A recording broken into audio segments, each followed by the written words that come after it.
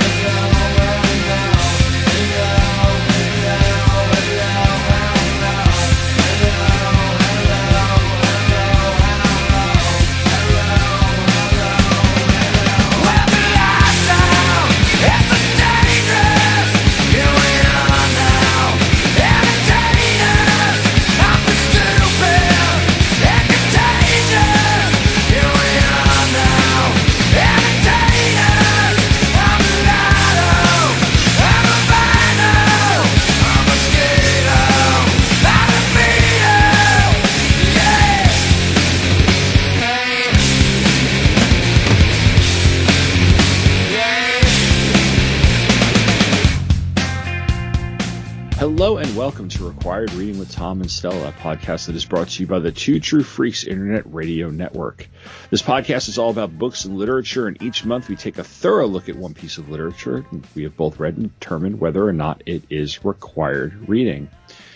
Except for every 10th episode, and since this is episode 60, we have one of our tangent specials where we take a special topic or genre or something of that matter and just talk about it, our experience with it, and maybe do a little bit of an evaluation of it. So this time around, we are taking a look at a very wide category of literature, and that is the young adult literature. We're going to the YA stuff, the YA shelf in Barnes & Noble. And here with me is my lovely co-host. I don't have any sort of witty bonmot right now. Like, where's he going? I don't know where I'm going with this. Stella, how are you? Hey, I'm doing well. So does this mean that we're officially 5 years in? Roughly, is this like yeah. also an anniversary episode? I believe we are pretty much 5 years in. This is our 5th year anniversary. Wow. Didn't even think of that, did you? No. I teach English, not math, Stella. Now do you want to take a moment to reminisce over the past 5 years? We can have dreamy music behind us and like a little flashback sequence. I know. Oh, no. No, it's fun. Someone was or is catching up on this show that talks to me via Twitter and had been commenting about how, you and I get along and we have these deep conversations. And I told him, like, yeah, Tom, you have to be able to trust your co-host. Yeah. And number one, we have that. And number two, I think we've just become such better friends. It's not like we were bad friends before, but just as we've gone along. And I think we really know each other. Which is one of the best things that you can have about someone, that they know you and you are known by them. So yeah, it has been a fun journey. We've betrayed each other. We've betrayed ourselves with some books. But no, I'm interested to see what this YA conversation turns out to be, because it is, I think, the most amorphous conversation we may have, and show notes that we had created with them. So I think it'll just be an interesting conversation for sure. It's one of those things that I think that is almost like a gateway topic to subtopics. Like, this is almost like an umbrella that later on in other episodes, either through books or other specials, we might take a closer look at some of the different genres contained within young adult literature, or some of the issues and aspects brought up, because there's we have a couple of questions for each other on here that deal with things such as like banned and challenged books, or diversity of audience and diversity of author and diversity of characters, which could be their whole entire podcast episodes themselves. So we'll probably touch on quite a bit and just kind of save a lot of it for later, but we'll make sure that we mention it, because we can't really go through a discussion on young adult literature without really getting into it, without really at least touching upon those. So we are going to talk a little bit about what young adult literature is. Basically, what I'm going to do first is talk about a brief history of YA Lit, and then we'll get into our own personal histories with it. The source that I'm going to read off of is a white paper by the ALA, the American Library Association, especially the YALSA, which is the I should know these things, the Young Adult Library Sciences Association, which is kind of a subset of that. And they put together a pretty prestigious list of best of young adult books, or honors books that they pick out every year. And so that's, so I went to the source of what young adult literature is. And according to them, the term young adult literature, or YA, is inherently amorphous. Speaking of the word amorphous, for its constituent terms, young adult and literature are dynamic, changing as culture and society, which provide their context, change. When the term first found common usage in the late 1960s, it referred to realistic fiction that was set in the real as opposed to imagined contemporary world, and addressed problems, issues, and life circumstances of interest to young readers aged approximately 12 to 18. Such titles were issued by the children's book divisions of American publishers and were marketed to institutions, libraries, and schools that served such populations. While some of this remains true today, much else has changed. In recent years, for example, the population of this group has changed dramatically. Between 1990 and 2000, the number of persons between 12 and 19 soared to 32 million. Aside, we know these people as millennials, a growth rate of 17% that significantly outpaced the growth of the rest of the population. The size of this population segment has also increased as the conventional definition of young adult has expanded to include those that are as young as 10 and since the late 1990s as old as 25. Literature, which traditionally meant fiction, has also expanded to include new forms of literary or narrative nonfiction, and new forms of poetry, including novels and book-length works of nonfiction in verse. The increasing importance of visual communication has begun to expand this definition to include the pictorial, as well as especially when offered in combination with text in the case of picture books, comics, and graphic novels and nonfiction. As a result of these newly expansive terms, the numbers of books being published for this audience have similarly increased, perhaps by as much as 25%, based on the number of titles being reviewed by a leading journal. Though once dismissed as a genre of consisting of little more than problem novels and romances, young adult literature has since the mid-1990s come of age itself. Literature that welcomes artistic innovation, experimentation, and risk-taking. Evidence of this is the establishment of the Michael L. Prince Award, which he also presents annually to the author of the best young adult book of the year, best being defined solely in terms of literary merit. Further evidence is the extraordinary number of critically acclaimed adult authors who have begun writing for young adults. Authors like Michael Chabon, Isabel Allende, Dale Peck, Julia Alvarez, T.C. Boyle, Joyce Carol Oates, Francine Prose, and a host of others. As a result of these and other innovations, young adult literature has become one of the most dynamic, creatively exciting areas of publishing.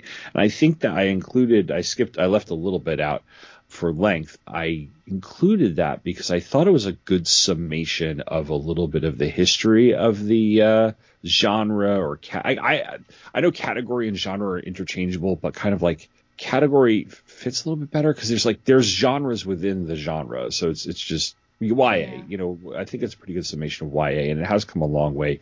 It did exist back in, when I was younger and when the older part of my generation was younger. One of the first books I know that was really considered to be kind of the pioneer of the modern day YA lit is S.E. Hinton's The Outsiders. But, it has, as they were saying, it has exploded in the last couple of decades. So that's where we're going to start. We're going to talk a little bit about our personal histories of it, where we came into it, and what we were reading and what we were not reading when we were around the YA age of 12. So why don't you talk a little bit about maybe just kind of yourself as reading as a kid, Sure. and then how you came into young adult literature and what it was to you when you were of the age for the audience. Yeah, well, it looks like I was a bit of a surreptitious reader. I don't know if I was lazy or manipulative, but... You? Manipulative? No. I know it's one of my superpowers, but according to my mother, I would, which I do remember this, I would get her when she was reading, she had to read every single page. I mean, we're talking the copyright page and everything, start to finish. And so I didn't really show any talent, any skill. I was not reading at all, except there was just one day randomly, I guess this was before kindergarten or something, we were in a doctor's office and I just picked up a book, which was Pickles the Fire Cat, and I just started reading very fluidly, and this was a chapter book. And so I guess I was just hiding the fact that I could read all along because I wanted her to continue to read to me. That happened with my kid. Oh, really? He wouldn't want to practice reading. Didn't want to practice reading. We found out that he was afraid that we would stop reading to him, and we were like, "No, we'll read to as much as you want us to." And then he started reading. Yeah, see, there you go. Well, sometimes, it is fun to be read to. Yeah. And then if there are voices going along, of course, and then just being with your family. I guess that was the origin story of the reading. And then from then on, it was a big deal to my mother, especially, I would say, that time was carved out every day for reading. So unfortunately, this caused me to be slightly resentful towards reading because I'd be called in from outside. I was having the time of my life, and then I've got to come in and read 30 to 60 minutes. So that didn't necessarily help matters, but in the long run, it did aid me with that. You did ask if I was in an accelerated reading course, or in any way. Yeah, and my mom said I wasn't. Mm-hmm. I wasn't talented and gifted, but I don't know if there was an accelerated reading course offered or not. But I feel like had there been, I would have been in, but nothing that was direct. But the things that I was reading, I guess the YA stuff that I was reading mostly, and these were the times that I was in my indentured reading time, were those illustrated classics. Okay. That whole series of things where they would take Huckleberry Finn and it would be abridged and all that. So that, I had several of those, and that is what I would be reading. So I had a good sense of many quote-unquote classics just from those. So that was also nice. Yeah. Now, you graduated high school in 2004? Five. Yeah. So... Oh, good. You just before I started my teaching career, but oh, good. Yeah, I'm not that old. So were you? And that's around the time that there was that was around kind of the middle of the really first big crest of young adult literature in a huge way. Did you take in any of that? I know that I don't know if Twilight had been published yet, but I know that was one thing that was starting to that would break big at least. And then I guess Harry Potter too was all that stuff was coming out, and I'm a part of the I wasn't allowed to read Harry Potter for a pretty long time, and that changed. I don't know what exactly changed, but it did at one point. And yeah, so I guess that Twilight, I didn't really get into that until I was in college. I remember reading that, and my best friend was also reading that. So I don't know if there were any big YA crazes that I was into at that time. I think that even though the category has been around for a long time, I don't think it really started to hit as much speed as it now has, or gain traction, I guess. Late high school and then college, and I wasn't really even looking at that. And it would be the type that you were reading in your definition, that mostly the romances and that kind of stuff. So we didn't really have the deeper and more inclusive stories that we do now back then. Yeah, very true. And we'll talk a little bit about that when we later in the episode. Yeah, all right. So my mom likes to talk about how the fact that I was like reading at 2 years old, and I was in the accelerated in the sense that when I was in elementary school, they had reading groups, and each reading group was grouped by their abilities. So, you were given a certain book, and it was part of this whole reading program. Each book had like a nice little title, and illustrations. I did a blog post about this on Pop Culture Affidavit years ago, but there was, they had names like 10 Times Round and Across the Fence and Barefoot Island and Mystery Sneaker and Give Me a Clue. And there was all these like little short stories and poems and stuff in these reading books, right? And I was like always at the top of the class with that and stuff. And was kind of reading at like a 4th or 5th grade level when I was in like kindergarten, 1st grade. And I loved to read. I had, even from when I was a little kid, I like Golden books and Curious George books and things like that. And then I don't know what my first chapter books, they didn't even call them chapter books back in the day.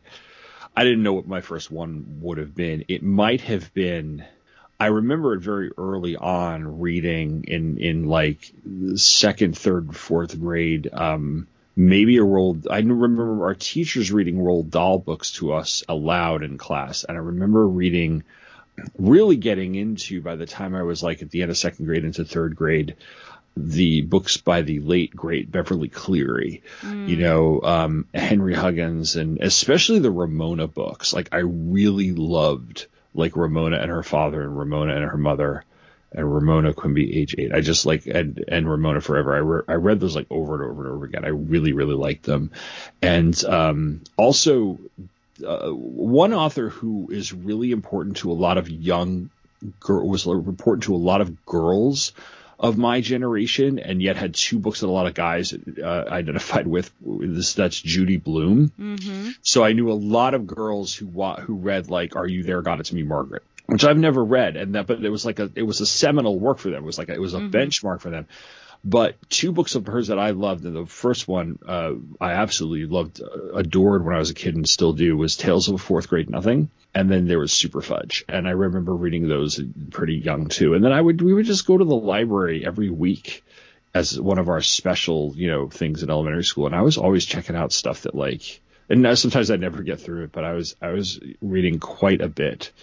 And I didn't live very far from our public library either. It was one of the few places where I was allowed to go on my bike when I was a little kid, because it was down the block from my friend's house, and it was right around the block from our baseball field and the comic store. So I would go to the public library like all the time and check out whatever I wanted. So I was a voracious reader. I graduated to like the Hardy Boys books. Oh yeah. I read a lot of the Hardy Boys books when I was like in 4th, 5th, 6th grade.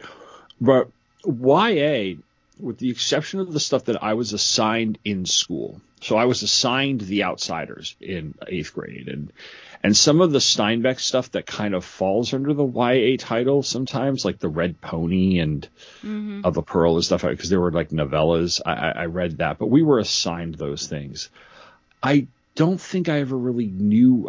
There was a shelf in the library, but it was literally like a 2-shelf bookcase that was very small. It was back in 1980 88, 89, 90, 91, there really wasn't as much to speak of. That wasn't some kind of like the Red Badge of Courage type of novel, or The Outsiders, or whatever, or wasn't like a book series that were not to go all traditional gender roles on people here, but that were really marketed to teenage girls or young or tween girls. Tween didn't exist when I was younger, by the way, as a term either. Sweet Valley High and the Sitters Club and those sorts of books, like there was a lot more that could carry young women through into being readers of more serious literature than there was for guys when I was younger. However, I also was I am a huge nerd. And Tom, you almost made it seem like you grew out of it. Oh God, no. And no, really, I didn't. And my public library had, I can picture it because I loved my public library, and on the bottom they had a kind of the bottom left, if I'm staring at the adult section, the bottom left, all the way kind of like in the catacombs of the library, was this huge bookcase of shelves full of paperbacks, and it was all sci-fi, and it was all the Star Trek novels. So I read a lot of Expanded Universe Star Trek, and once the Star Wars, The Heir to the Empire came out when I was 13, so I read the Thrawn trilogy. So, and then I graduated to, believe it or not, I was reading Stephen King when I was in junior high school. So I really skipped over YA. Now, how my parents didn't see me walking around with a copy of It at 13 years old and say, hey, that might be a little too mature for you, I don't know. They allowed me to read that book. But yeah, so I was very much kind of skipped over it. And then I came back to it as a teacher. And I will admit, and this is probably something we'll get into as far as attitudes and stuff, I will admit I was a little dismissive of it at first, you know? It seemed kind of like trash in a sense, and I was and that was me being pretentious, and I've read quite a bit of it in the last 5 to 10 years or so, and there's some of it that I just didn't really enjoy. But I think that's anything, right? And there's some of it that I absolutely loved. Yeah, I think it's good to have some healthy criticism with it. It was the people that dismissed it wholly out of hand that, I had problems with.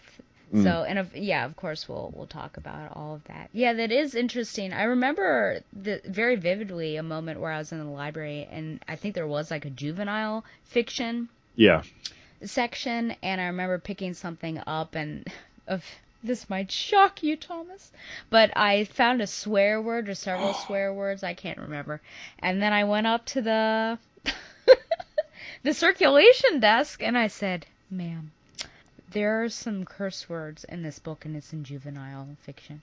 So, that was... so I kind of self-censored myself, but that might have been a reason why I stayed... That might... Did you call me a narc? Yeah, I called you a narc. Yeah. I can't remember what the title of that was, but it was some mystery book. King Tut had something to do with it. I think it was like a group of teenage explorers. I'm sure I could find it if I really had It's always a group of teenage explorers. Yes, yeah. That's true, isn't it? Yeah, I guess besides Hardy Boys and Nancy Drew, I wasn't really reading too much. I think once I got to middle school, I wasn't really reading as an extracurricular activity. It was mostly focused on stuff in the classroom, and even in college, it's so hard because you're just trying to keep up with your coursework. So I think it was really towards the tail end of college, and of course all of that, the Rory Gilmore's list really helped me with that there weren't really many, if any, young adult, because Rory was not reading young adult literature. But again, similar to you, getting into teaching is when I got into the YA, because I was wanting to read, what the students were reading, and they would be excited about something and talk to me about it. So it was nice to be able to engage in conversation with what they were liking, and then also that meant something to them, that you were interested in something or trying to engage with them and be interested in something that they were interested in. Yeah, we just took our class down to the library a couple weeks ago to pick out novels for an independent read project, and the librarians do a whole kind of, if you like this, you'll be interested in this book and stuff like that. And they do a great presentation because some of the kids I teach don't read very much, and then they don't realize that wow, this is a book we can read, some of the storylines and things like that. And some of it's serious stuff, but it's just some of them are wow, this is really interesting. And they get really into the topics and stuff. And I think that's a testament to how far young adult literature has come, since it was a lot of just kind of book romance, kind of trashy, not trashy, but kind of dismissed outright as in that sort of condescending way. You mentioned college, and you're totally right about that. There was a point in high school where I would read outside of school, and not just comics and graphic novels and trades, but I was reading in paperbacks and things like that. But that stopped probably around into junior into senior year, because I was just overwhelmed with work. And then college, you're right, you're trying to keep up with all the reading. So when Harry Potter was at its height, I was not reading it. And I've never read a Harry Potter novel because it was just, I was in college, and I had no idea what any of this stuff was. And then they came out, and I think the first half of the 2000s, the next book was coming out. I wasn't interested either, Mm-hmm. So I didn't read The Lord of the Rings until the first movie came out. And I had always intended to read that one, though. I had started The Hobbit at one point and put it down and never picked it up. And then I read through all 4 of them. So, but yeah, it's sometimes it's availability, and sometimes it's just availability of time. Mm-hmm. But I think that one of the questions I had, and the reason I asked about accelerated or reading ahead, was the question of how we balance reading level and age and navigating mature content at a young age. Because as a parent, one of the things when Brett was younger that we had to try to figure out was he is extremely smart, and he is a very ahead of everybody else reader as well. And so he was reading at a 5th or 6th grade level, at a very young age, like me and my wife were when we were younger. So it got to the point where he was picking books out of the library because they were fun to read, but they weren't very challenging. So so he was kind of approaching the YA reading level at a younger age. And we were trying our best to, once he had read through all of the Harry Potter books, we were trying our best to figure out, okay, what do you give to a kid who is not old enough to be reading The Hunger Games or a John Green novel, he's not ready for, he's 8 years old. He's not ready for, or 9 years old. He's not ready for the really mature stuff. And that's how we found kind of that, what they now refer to sometimes as middle grades reading, which is kind of the in between children's and YA, which is that sort of late elementary, early middle school age. And we found Percy Jackson and the Olympians and the Rick Riordan novels and the other offshoots of that. But it's really, it can be really weird to navigate when you have a kid who is reading above their grade level, and then we come across very mature content. Mm-hmm. I'm surprised, this is before I even start answering that question, I'm surprised that you distinguish a difference between Harry Potter and Hunger Games. I think the fantastical and wizardry and all that nature of Harry Potter, especially from what I gather in the first few books, where it's not as harrowing as the last few, from what I've been told. Mm-hmm. That I've heard it gets kind of more mature as it goes. Yeah, I mean, at the end of 4, Goblet, basically, now the tone has turned. But the Hunger Games right off the bat I wouldn't give that to a 7-year-old. I see, yeah. Yeah, so I guess the question, how do we navigate that, or how do we lead Yeah, kind of how do we navigate that? And you have a question here, to what extent is the responsibility of adults to lead young adults toward or away from certain literature? That sort of, what is, as teachers, as parents, as whatever, what is our responsibility toward guiding kids toward reading this content, but also keeping in mind of what is appropriate for their level of maturity or age?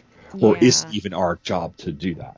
I think to a certain extent, we should protect children, and I say to a certain extent, because they can't be oblivious their entire lives. But I think we do need to cherish their innocence, while they have it, and maybe work up to some of the intense things. Like, I wouldn't necessarily give a 13-year-old The Hate U Give, but at the same time, if you're reading The Hate U Give along with them, you can have some really good discussions, because it's not like from the egg to 12, they're not dealing with any racial injustice. Actually, it's all over the place. It's only once you start engaging in that are they going to realize that. I think we need to do a better job of reading along with them, whether you want to or not, or whether you like books or not, because if you give them, either if you pre-read and figure out, oh, this might be good for them, it might not be good for them, or if you decide to do it along with them and maybe accelerate a bit, you can have good conversations, and you can get to, once your child or whomever gets to a particular part, bring something up and walk through it with them.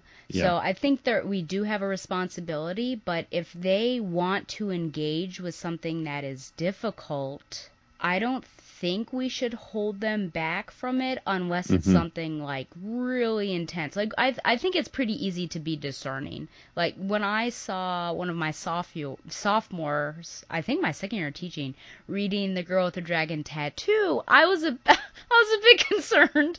I had already read that, and so I brought it to her attention. I was like, hey, but I didn't say you shouldn't be reading it. I was just like, hey, how are you dealing with that? And I would check in and things like that without censoring or saying you can't read that. So I think that it's a really fine line, because you want to protect them, but also we can't keep them in a bubble. And there's some stuff that they should be aware of so that they're not going around the world and, not realizing that Black Americans, for whatever reason, are at a disadvantage, or women are at a disadvantage. They should be reading some of that so that they understand that and then can live accordingly and love accordingly. Yeah, and I would add on that the content that tends to be provocative in the realm of what some would deem pornographic, if you read that, I think that tends to get flagged the most. But again, I'm pretty much right in lockstep with what you're saying here, in that if you're censoring the kid, you are doing them a disservice, and you can read along with them. You can have conversations about stuff with them, or I don't remember what specific book, but there were a couple of books here and there that Brett's read, and I've been like, if you have any I've just said, if you have questions about anything, please tell me. So it's just sometimes I think it's just leaving the door open for it, because when you have a teenager, they don't necessarily want to talk to you about their feelings about a particular book. They don't even want to do that in my class. But yeah, I mean, you as long as you're leaving that conversation open, you can say, okay, let's talk about this. Let's talk about what the topic is, or something like what you might understand or what might not you understand, and is there something I need to teach you about it? Mm-hmm. Go ahead. Well, I was just going to ask, as a parent and also as a teacher, I suppose, do you feel like there are different levels of caution in regards to violence in literature versus sex and sexuality in literature? This is what's weird to me, especially because as a kid, I was reading things here and there that were sexually explicit at a much younger age than I think my own kid is. Cough, cough, it. The copies of certain magazines that friends of mine had snuck, but that sort of thing. So, but being one of them, and then and sometimes we would my friends and I would point out the dirty words in the books. This is what he says. It's sort of the way you used to look up dirty words in the dictionary in English class. But I don't know. I seem to have a healthy, and my parents really never said anything. The violence had never been an issue. I was watching crazy violent things in film and on television since I was young, right? And as a teacher, I've never really, the only reason I've ever shied away more from stuff that involves like very mature content in terms of sex rather than violence is because, and I think a lot of us are kind of almost, it's almost like a reflex we have because that's what tends to get the parent complaint. And I think sometimes we get a little scared and crawl back into our shells about that. But with violence, there's so much violence. Everybody dies in high school literature. And and apparently like one of my actually early this year, I did the lottery, the Shirley Jackson story. Boy, yeah. And apparently one of the parents mentioned offhand, how it was a really violent story. I was in a PLC meeting and I just said, wait until they get to Romeo and Juliet. The Odyssey, I mean, those have a body count. Oh my gosh. Yeah. The everybody, feast scene. Yeah. Everybody dies. And you're just like, okay, and so what are we going to teach now? Puppy dogs and rainbows for the entire 4 years of high school. I'm about to start Beloved in AP English. That book is heavy. And that book's, I even tell my students, hey guys, before you even start reading, this book is graphic. And with Beloved, it's a reality of things. As much magical realism as Morrison uses, it was very much the things she is showing in parts of that book happen. So I personally don't really police sex and violence when it comes to things. I'll in a way that's like policing. I'll make, we'll have a conversation about it. I'll ask about stuff. And if it comes up, we'll talk about it, especially the sex more than violence. But I think a lot of my colleagues are the same way where we say, there's also a level of professional self-preservation that goes into some of the books that we have and where there's sex. The other thing that people tend to get really up in a knot about is foul language. Like people didn't curse prior to 1990. It's just like, it's weird how much they see. Cause like the Hate U Give, for instance, has the F-bomb all over it. Yeah. And I'm like, whatever, I'm walking around the halls of my high school. I'm hearing that and worse. Right. So, and I'm like, okay, but I can't tell the parents like, this is nothing worse than what they hear in the hallway. Cause I'd probably get in trouble for saying that. But it is kind of like that's where my frustration with parents comes in, because they get they create this thing where like books in English class are somehow like separate in some way, that there's like, and English teachers are guilty of this too. And that's where they kind of do suck some of the joy out of it, like because it's that assigned reading aspect of it, or it's reading as homework, reading as a chore, and we're going to read something that's approved. And when they get to something that does not, every once in a while we have a curse word or something like that happen in English class work, and they're like, oh my gosh, I'm like, yeah, wait until you get to the dirty jokes in Shakespeare, kids, So yeah.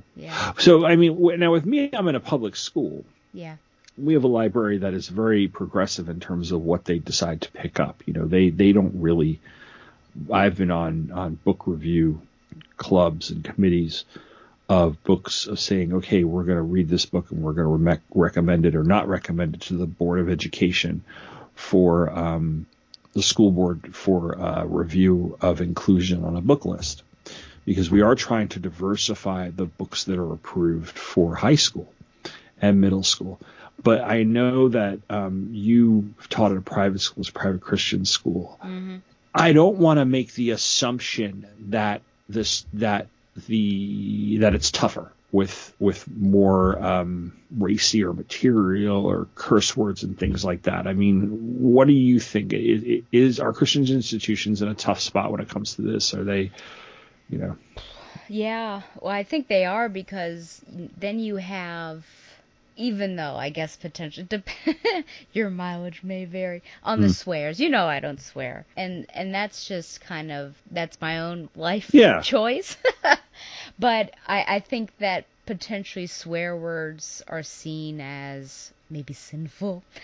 And so we're trying to keep that out of there, trying to keep any sort of risque activity out of there, trying to keep any sexual orientations that are not heterosexual out of there. Yeah, so it's true. I mean, basically you take the Bible and you take a piece of literature and see whether it aligns with biblical thinking, and if it doesn't, then it needs to be put aside and not put on the shelves. And so I get it, but at the same time, we are called to, as Christians, to be in but not of the world. So we're still a part. We can't completely, even though some people want us to, we can't completely cut ourselves off from living where we are. I think we also have this huge duty to lead people. If our whole testament is to love, like, we should be the leaders in that and trying to make everything better.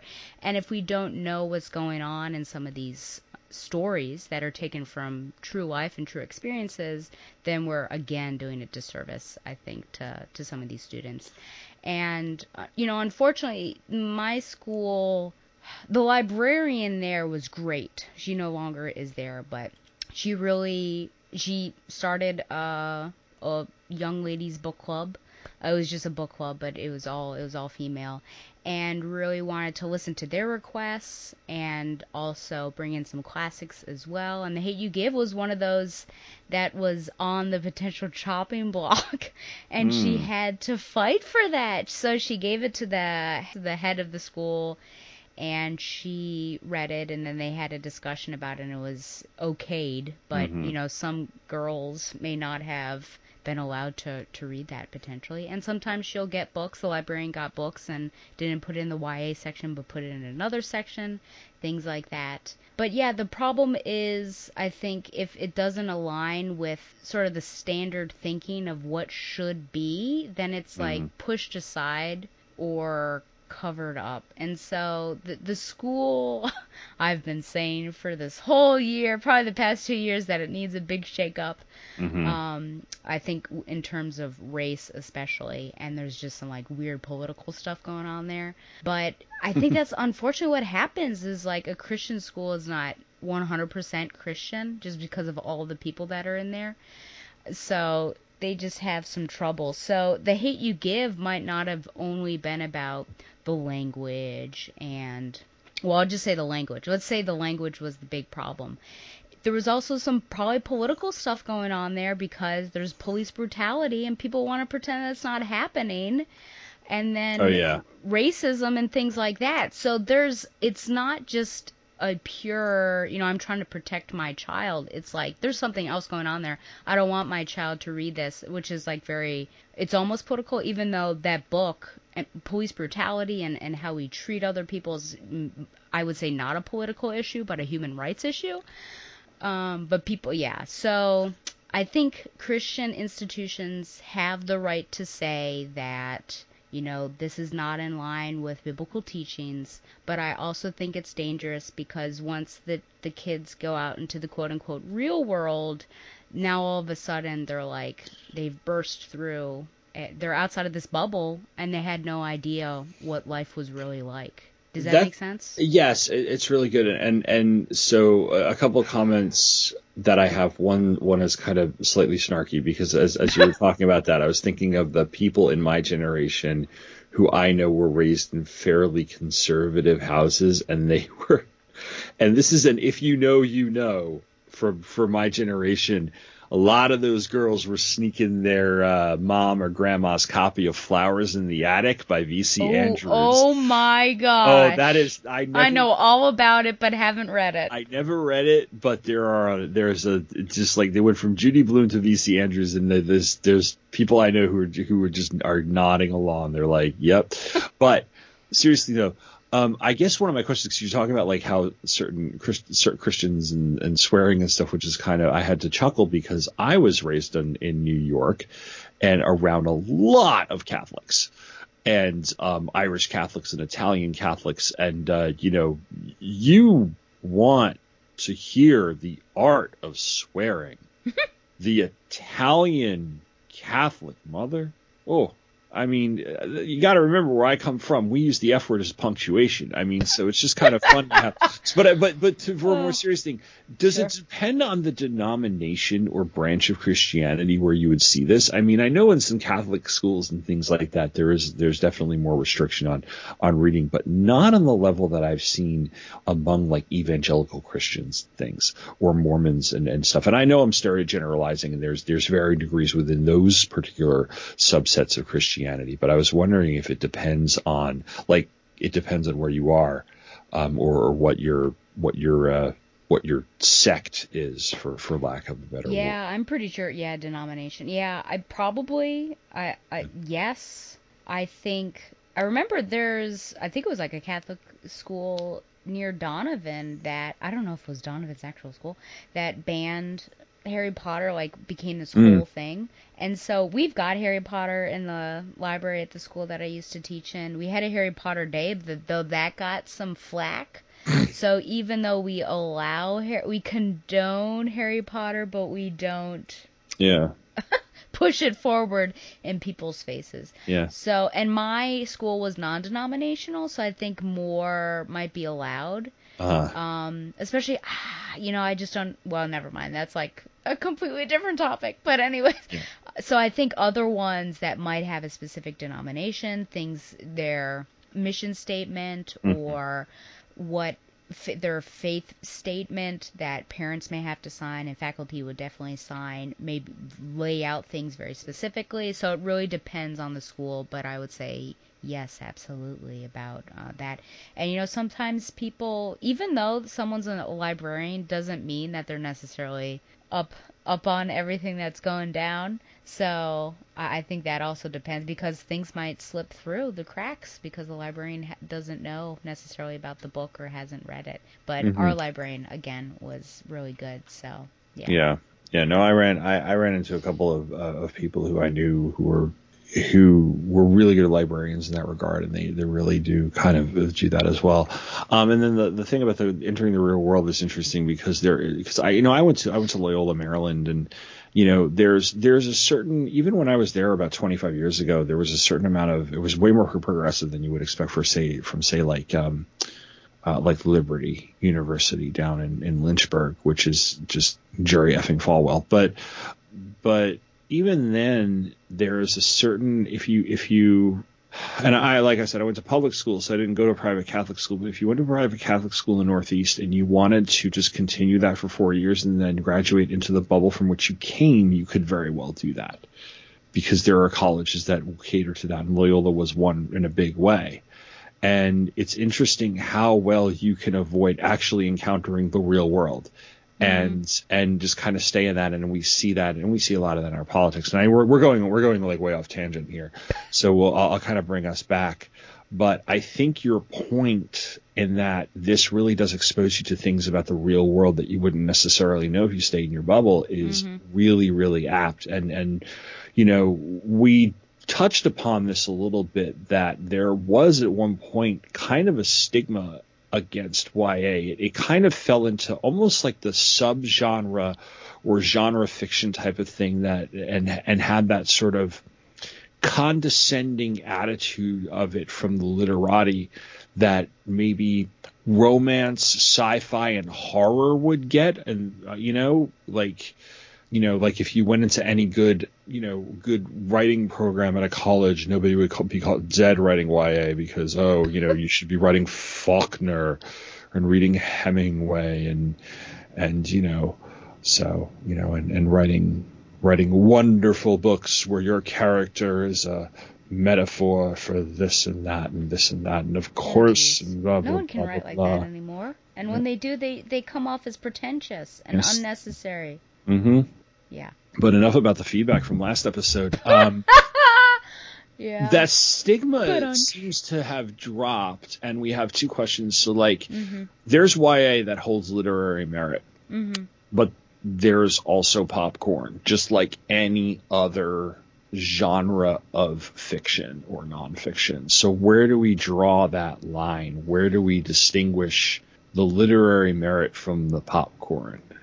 Something that comes from years ago when I got into when I wrote a blog post about whether or not Twilight had literary merit and then had to deal with frickin' Twihards in my comments talking about how dare I decide what has literary merit and why would you call Twilight YA? What is YA? What's that category? I literally responded with, that's the shelf it's on at Barnes & Noble, so that's the category I'm going with. Yeah.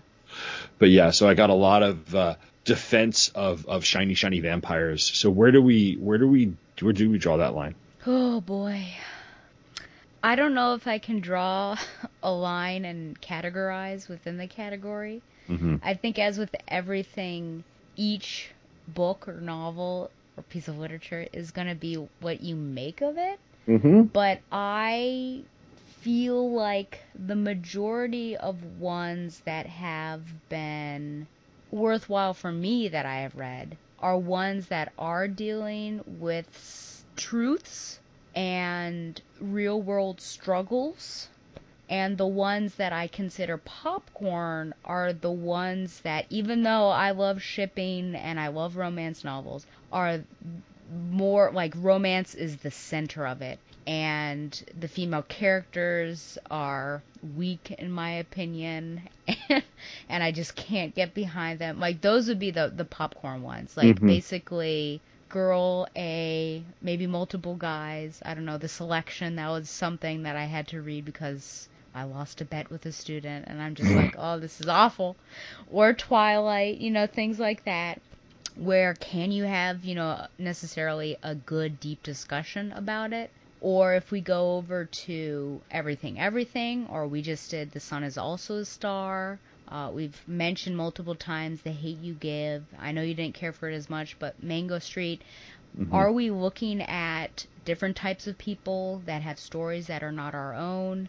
Can we have deep discussions about it that aren't just like, oh, why do you think Bella likes Edward? I think those are the ones that have merit, that strike out or evoke a conversation that we can have and also pull us out of whatever our life is, that reading about somebody else, evoking empathy potentially, teaching us something. Like, I mean, The Hate U Give, that taught me a great deal. I think that was probably one of the first, maybe, pieces of literature that spoke to me in that way and that had such a powerful black story, talking about police brutality and what that actually looks like and how affecting that is. That was so... And that was YA? Like, it almost feels disingenuous to call it YA because it should be just across the board something that somebody should potentially read. So I guess that's where, how I would do it. But it's hard. It's hard unless you know. Like, can you really look at it? I don't think I could go up and be like, look at a cover and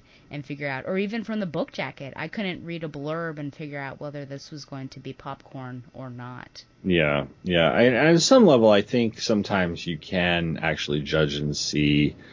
But I think you're right there. And I think, like, putting YA in a book like The Hate U Give is part of the sort of way that the ALA and also people have categorized things.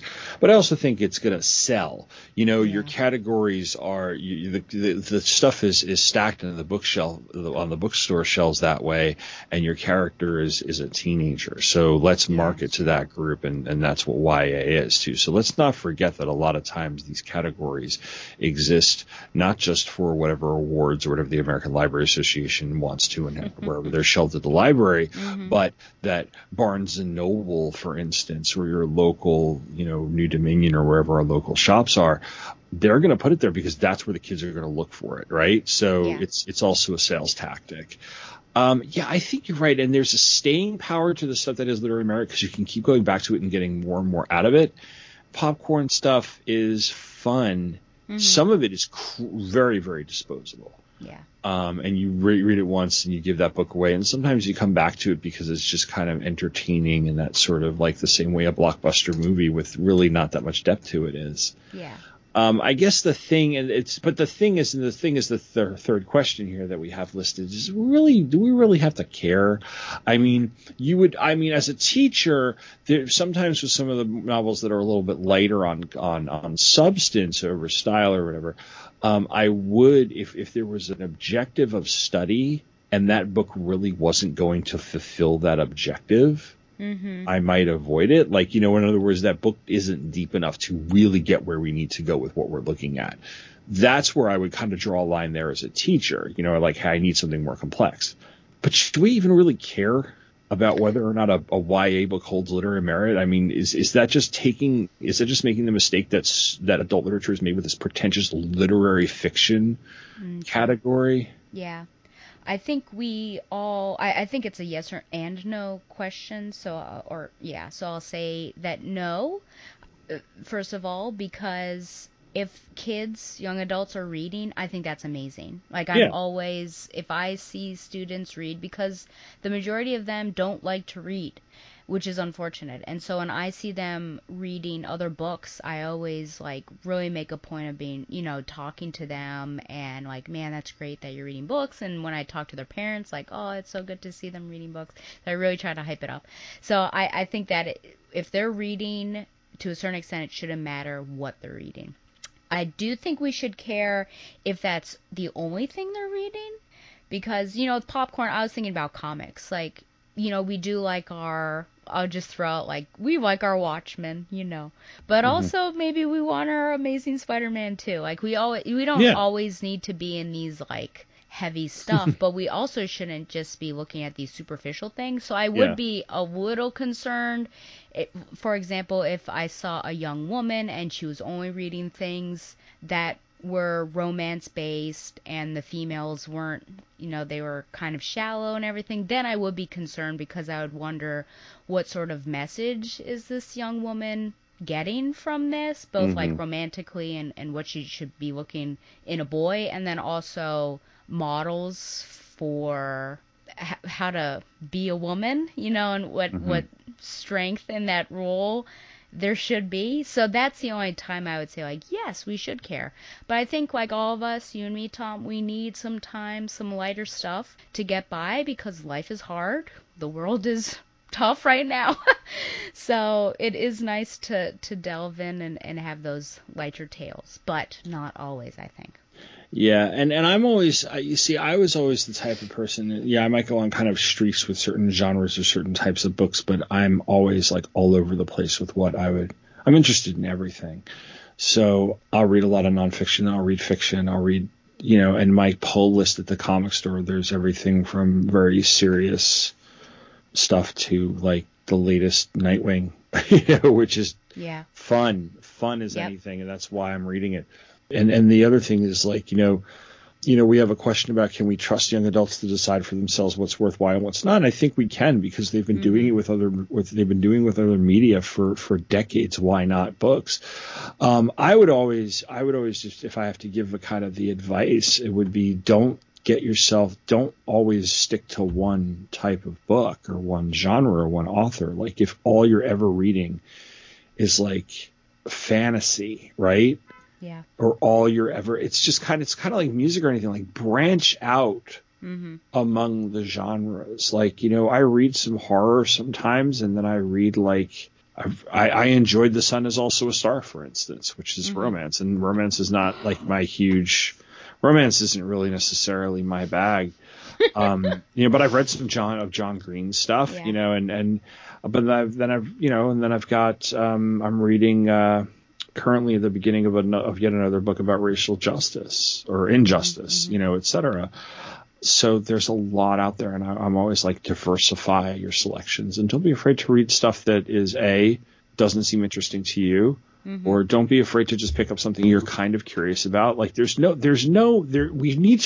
thing we need to do is just remove the pretense of, like, getting caught looking at something or reading something as if it's like, somehow going to lose you cool points or something. Because it's my generation. I was just talking to somebody about that on Twitter the other day. I think it was Jonathan Schaefer-Hames, like, who was mentioning how, we were part of a 90s generation of teenagers that was, like, trying to out-cool one another with, like, our weird cred stuff. And so, even when it came to books, like, the stuff that you read and stuff, like, being around people who are pretentious is exhausting, Yeah. And so what if I want to read, Stephen King, stuff like that, which is not always, there's some really good Stephen King that is really but then there's some real crap. So, so I think we can trust them. And I'd love to engage students more in discussions about like some of the reading. I do every once in a while. Yeah, I think all of these answers for me are like, it's such a line. It's a fine line between blank and blank. Yeah. Because, they're autonomous human beings, and I think that they should choose what they want to read and everything, as long as, still keeping cautious around them. But also, I think it's good to have expectations and higher expectations and push them towards something. So, again, if I were to see someone, I think in particular, I probably look toward, the young women. Just if I saw someone reading the same stuff all the time, I think I would maybe engage in a conversation and maybe recommend something that still had a female character, but maybe a different type of model or something like that. But you want people, just like we did, I'm sure. We figured out what we like to read. We came into our own. And so you don't want to just like assign yourself, that's not the right word, but basically take their agency away of becoming their own human being. Like, you have to be really cautious with that. I think hold them to high standards, but also let them become their own self. Yeah. And speaking of taking books away from them, banning and challenging books is a thing. And so we bring this up, and this could be its whole other episode. And I did do a Banned Books Week episode of Pop Culture Affidavit years ago, and I'll link to it in the show notes. But we could always come back to this topic. And the reason I brought it up is that when we were recording this in early October, we had just finished actually National Banned and Challenged Book Weeks. Now, there is a difference between a challenge to a book and a ban. And a challenge to a book is when a book is, some enraged parent goes before the school board or the teacher or whatever, says, I don't want my kid reading this filth. And then the teacher says, all right, well, here's an alternative assignment. Well, then I don't want any kid reading this filth. They should be reading about Jesus. So basically they challenge, they go before the school board, they said, get this out of the schools. And that's a challenge. Now, a ban is when it's upheld, and so, the top 10 most challenged books of 2020, many of them are young adult or middle grade children's books. So, this is from 2020. Of the 273 books that were targeted for challenges, these were the top 10. And I'll go 10 to 1. 10 was The Hate U Give, and it was thought to promote an anti-police message. 9 is not a young adult novel. It's The Bluest Eye, which we covered. 8 gets covered a lot in high schools. I don't know if Of Mice and Men could be considered YA, but it does get a lot of high school. That's suspicious. Yeah. Ban and challenge for racial slurs and racist stereotypes and their negative effect on students. Number 7, To Kill a Mockingbird. Ban and challenged for racial slurs and their negative effect on students, featuring a, quote, white savior character and its perception of the black experience. Number 6, Something Happened in Our Town, a child's story about racial injustice by Marianne Solano, Marietta Collins, and Ann Hazard, illustrated by Jennifer Zivion, and I apologize if I'm messing up those names. Now, challenged for, quote, divisive language, and because it was thought to promote anti-police views. I'm seeing a pattern. Number 5, The Absolutely True Diary of a Part-Time Indian by Sherman Alexie, which at one point was number 1 on this list. Banned and challenged for profanity, sexual references, and allegations of sexual misconduct by the author. Yeah, Sherman Alexie is a pig. Number 4, a book that I think we will cover this book at some point because I really enjoyed this book for however you could enjoy it. But that's Speak by Laurie Halse Anderson. I believe there's a sequel to it as well, Shout or something. Banned, challenged, and restricted because it was thought to contain a political viewpoint and it was claimed to be biased against male students. What? And for the novel's inclusion of rape and profanity. Oh, boy. Now, this is something I think we're still supposed to talk about on your show. I don't like it when rape is in stories. Yeah. But this book is about that. That's the central plot. Yeah, it's the central plot point. That's where I'm like, okay, it makes. If you took it out, would the whole book change? Yeah. Okay. Number 3, All American Boys by Jason Reynolds and Brendan Kiley, which is really good, by the way. I read that. It's about an incident involving a police officer and a black young man, and it is told from the point of view of the black man and then another kid at the high school who is the relative of the cop. And it's really, really good. It has this two almost like competing viewpoints. All American Boys, banned and challenged for profanity, drug use, alcoholism, and because it was thought to promote anti-police views, contain divisive topics, and be too much of a sensitive matter right now. Yeah. What I was just talking about, the claims that the book contains selected storytelling incidents and does not encompass racism against all people is Stamped, Racism, Anti-Racism, and You by Ibram X. Kendi and Jason Reynolds. That's the young adult version of Stamped from the Beginning. And then number 1 is George by Alex Gino, which is about a transgendered boy, I believe, and is challenged. I've never read it, so that's why I was kind of like questioning whether or not I didn't want to misgender the main character. But challenged, banned, and restricted for LGBTQIA plus content conflicting with a religious viewpoint and not reflecting, quote, the values of our community. Yikes. So, couple comments right off the bat. Yeah. First of all, I've never heard of a book being challenged because of negative effects on female students. So that was interesting how the male students all of a sudden get all of that. Well, that is a misogynist version of what To Kill a Mockingbird used to be challenged and banned for, which was that people thought it was anti-white. I see. It's that thing. It's like you're making boys feel bad because the boy in this rapes this girl, and you're like, well, the boy in this, like, what do you want? Like, yeah. Let's see. I've got two things: the anti-police, and then the things that kept popping up of public statements. First of all, that's really misleading because somebody's public statement could be like, our former president saying something really poor against women. We all know what I'm thinking about. Versus probably Ibram X. Kendi just talking about anti-racism, and that's what people are upset about. So that's really interesting about those public statements. He's a controversial figure, is what. Yeah. It's like, well, anybody can be. You people tried to make Barack Obama a controversial figure, Yeah. And Kendi definitely is pushing at norms of thinking in a very good way. I mean, I don't know. You've read Stamped from the Beginning, right? Yes. Did you read Stamped as well?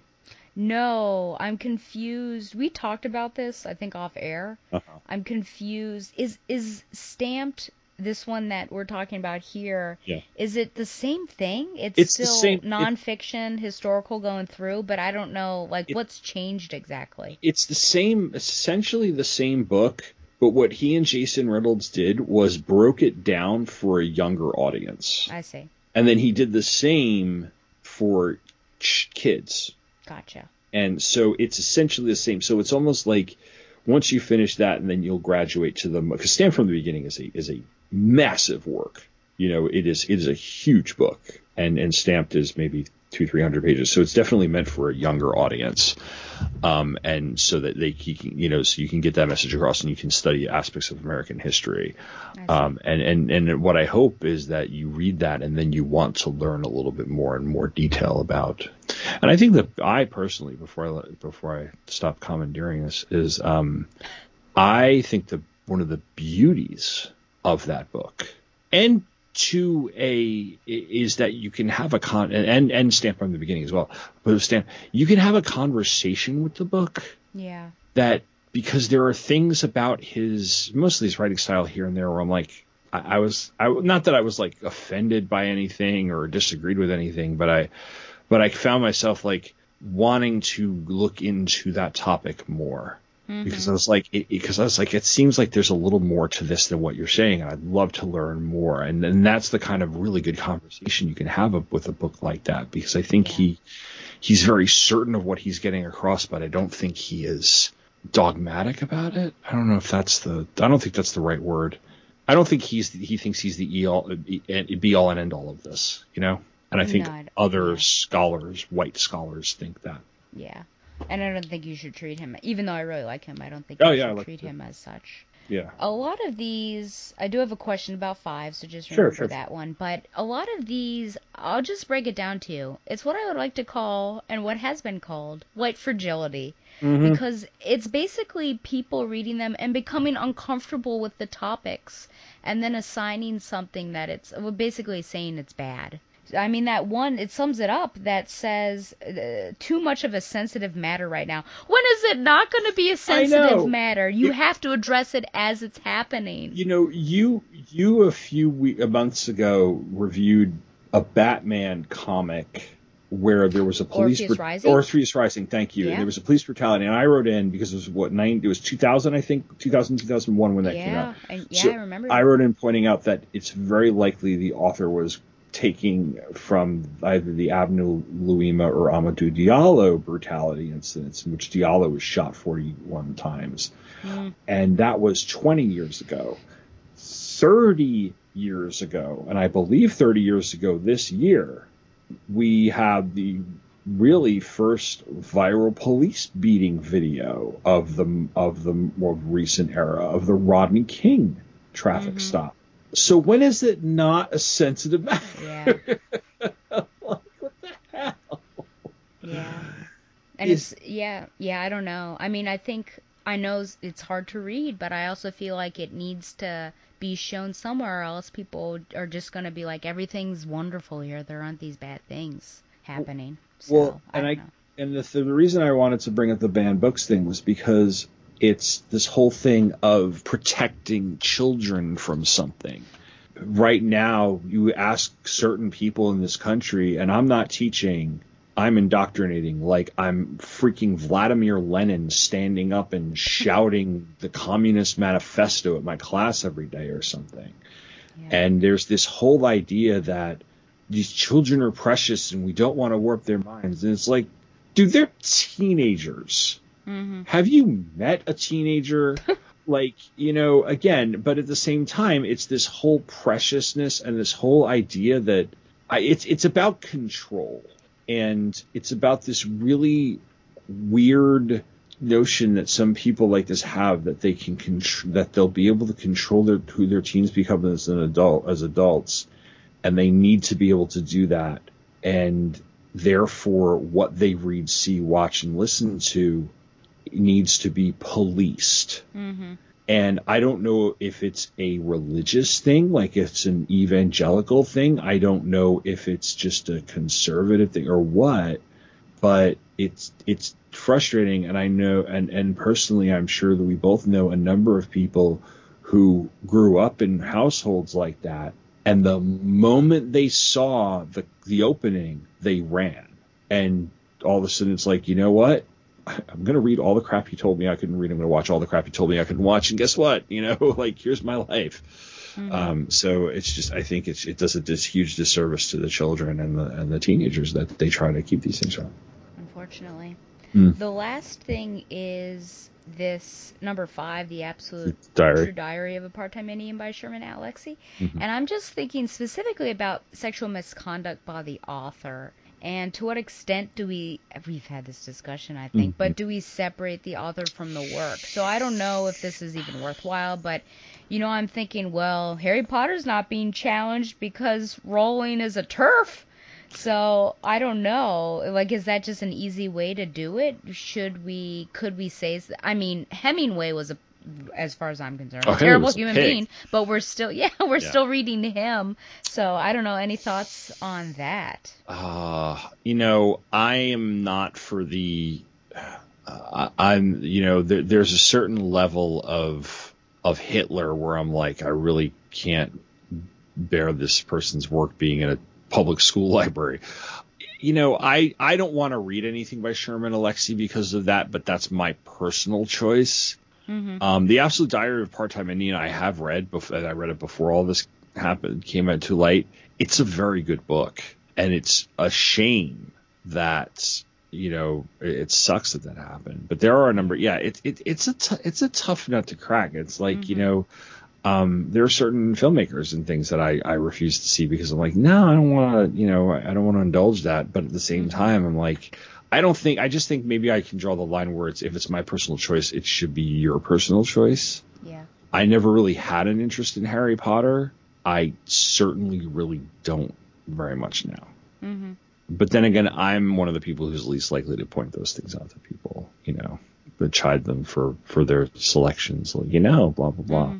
But at the same time, we can have that conversation. Because for instance, the other day, I'm doing poetry, right? And so we were talking about short form poetry. We were talking about haiku, which is the favorite of a high school student. They love Japanese nature poetry. It has nothing to do with the fact that it's short. Yeah. But we were talking about the Imagists, right? Ezra Pound and William Carlos Williams. Now, I did 2 William Carlos Williams poems because I absolutely love them. But I had to do an Ezra Pound poem because you can't talk about that movement of modernism and imagism without mentioning him. Unfortunately, he was supporting Mussolini. And I brought that up. I was like, yeah, but guys, unfortunately, and they went, ooh, I was like, yeah.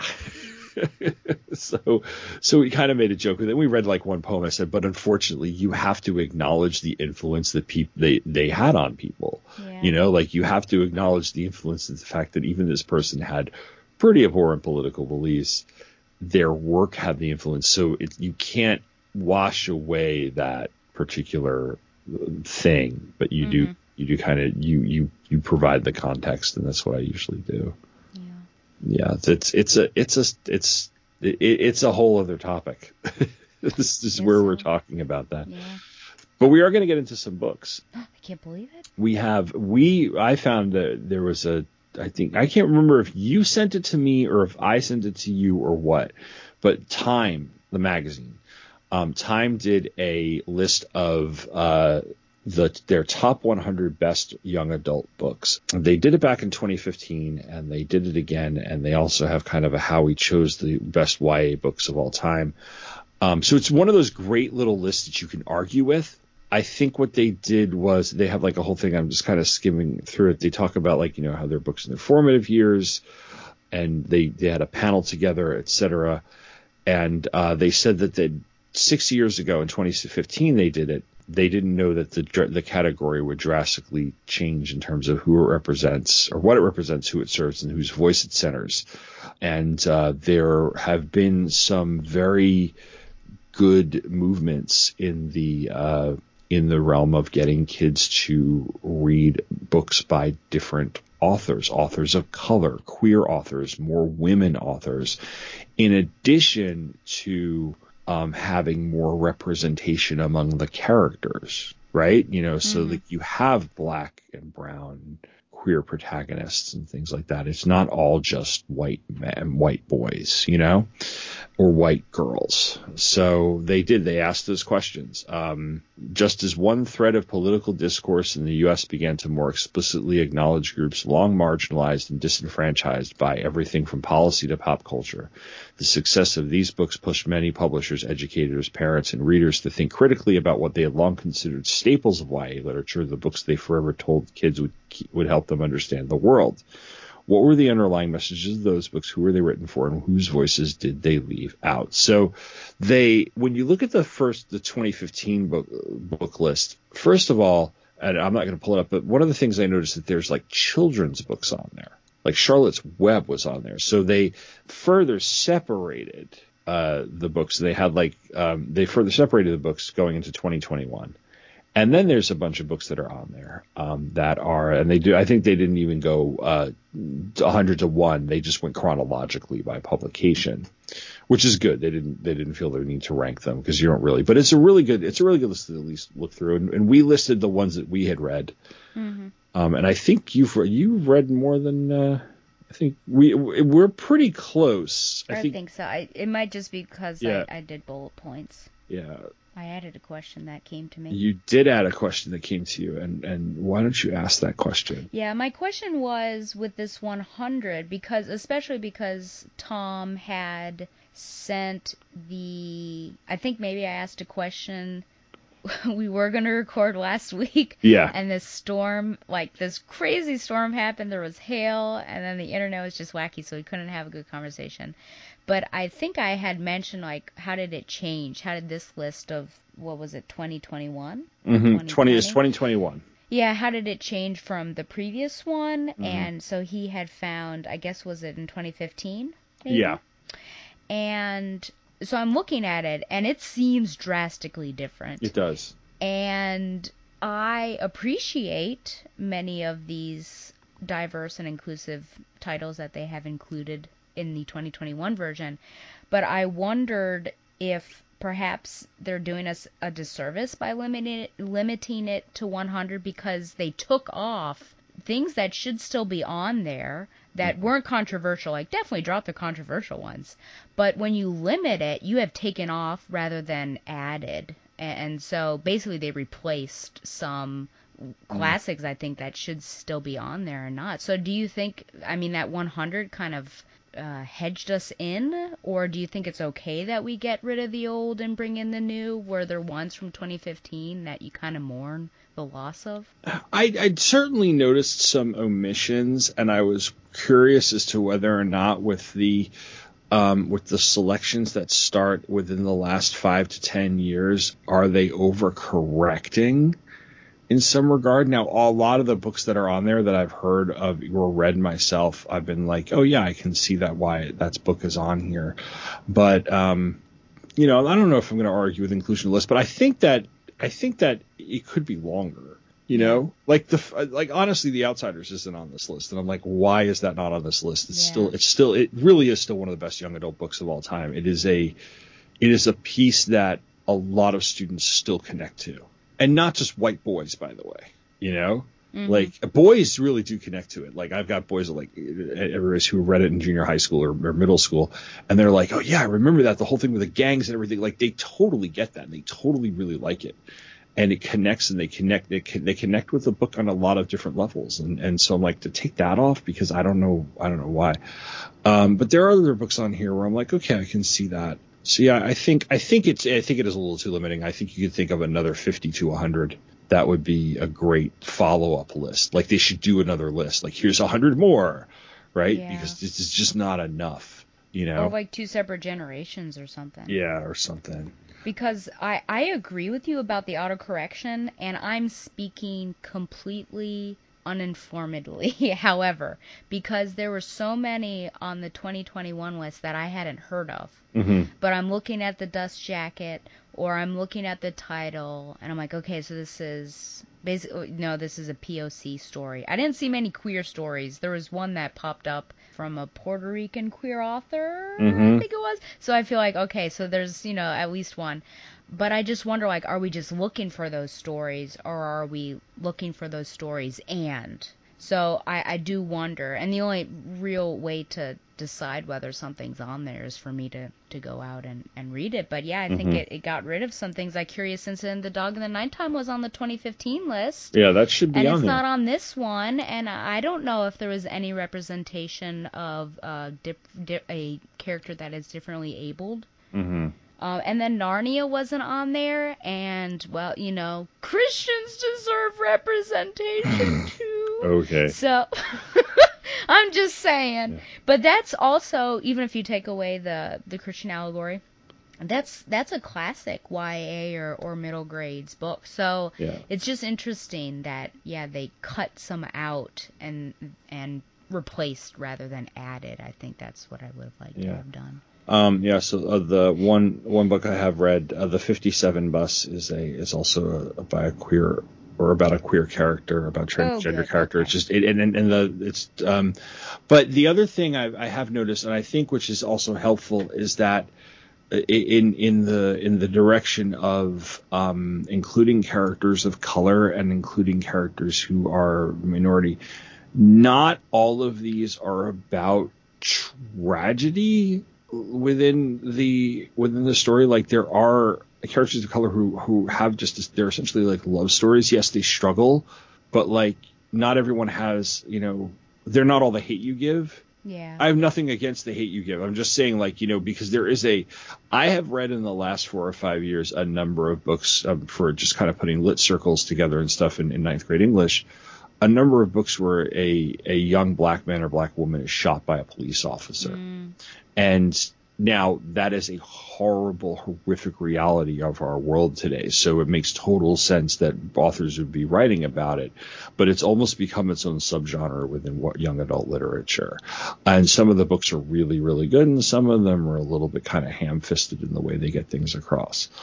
But yeah, so it's just kind of it's encouraging to me that when I'm looking at a book like With the Fire on High, or The Poet X, which have like family struggles in them. But they're about, the author's Puerto Rican, and they're both about, I think she's Puerto Rican, and they're both about, a young Latina girl who is struggling in some way or another, and falls in love with somebody, and it's a really nice story that is really well told, and we don't necessarily have to always have the, deep tragedy that happens with it, So there's a little bit of progress there. Like, you have some more positive, even within the struggle, you have some more positive portrayals, and it's not all death and tragedy, but we still acknowledge the death and tragedy. So, yeah.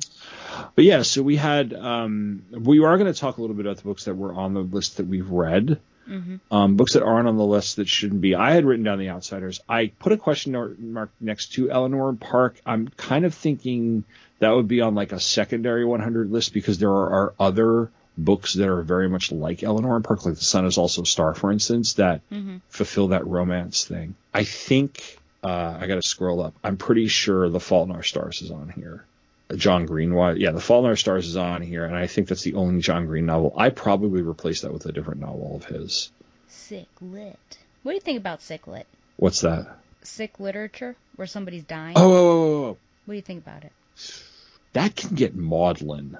Yeah. Is that a genre or a category within a category? I think it's like a subgenre, yeah. Okay. Yeah, I know what you're talking about, because there's adult stuff like that. The dying person movie, that can get maudlin really easily. I thought The Fault in Our Stars was good. I think Paper Towns remains my favorite of his novels.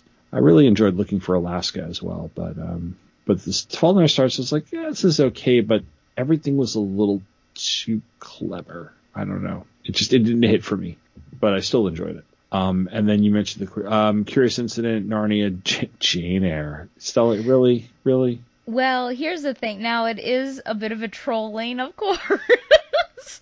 And to shamelessly promote the fact that I've got a podcast coming out in October called Dear Reader, a Jane Eyre podcast. But honestly, if YA is about actual young adults growing up, then shouldn't there be some classics like Oliver Twist or Jane Eyre? I mean, Jane Eyre, a quarter of probably less than that, but you've got a bit of her as a child, you have a substantial amount of it as 18, Oliver Twist is a growing tale. So, I mean, what do you think about that? You would tell them to read Dickens. We want them to read. I know. We don't want to turn them off. So then that's that question I also added about language in terms of difficulty. Does that have anything to do with what we determine as YA? Because people, like I said an hour ago, people don't write like this anymore. I'm currently reading in a reimagining of Jane Eyre where she's in space. And I'm like, wow, this language is not Charlotte Bronte. So I wonder if that's also a determinant in YA. I think it is. I think that the students and teenagers are going to speak out stuff that literally speaks to them, and the reading level is part of it. This 19th century English literature has almost like a totally different feel to it, or even almost a different dialect to it that they need to decipher, and they might find that too difficult. So it doesn't necessarily get shelved with YA because it's not of that nature, so to speak. I mean, I don't like assigning those books, if I'm being completely honest. There are certain classics I absolutely love to assign. I love to assign Frankenstein, and I love because there's so much it applies to, and there are parts of Homer that I enjoy assigning and discussing, and there's Shakespeare and stuff like that. So I don't eschew the classics. I don't throw the baby out with the bathwater. But when I know that this is going to get more complaints out of it, or the students are going to have a harder time decoding what is going on, then they are going to be able to analyze it, I don't find that to be worth their time. But, man, but what about grit? Shouldn't we be...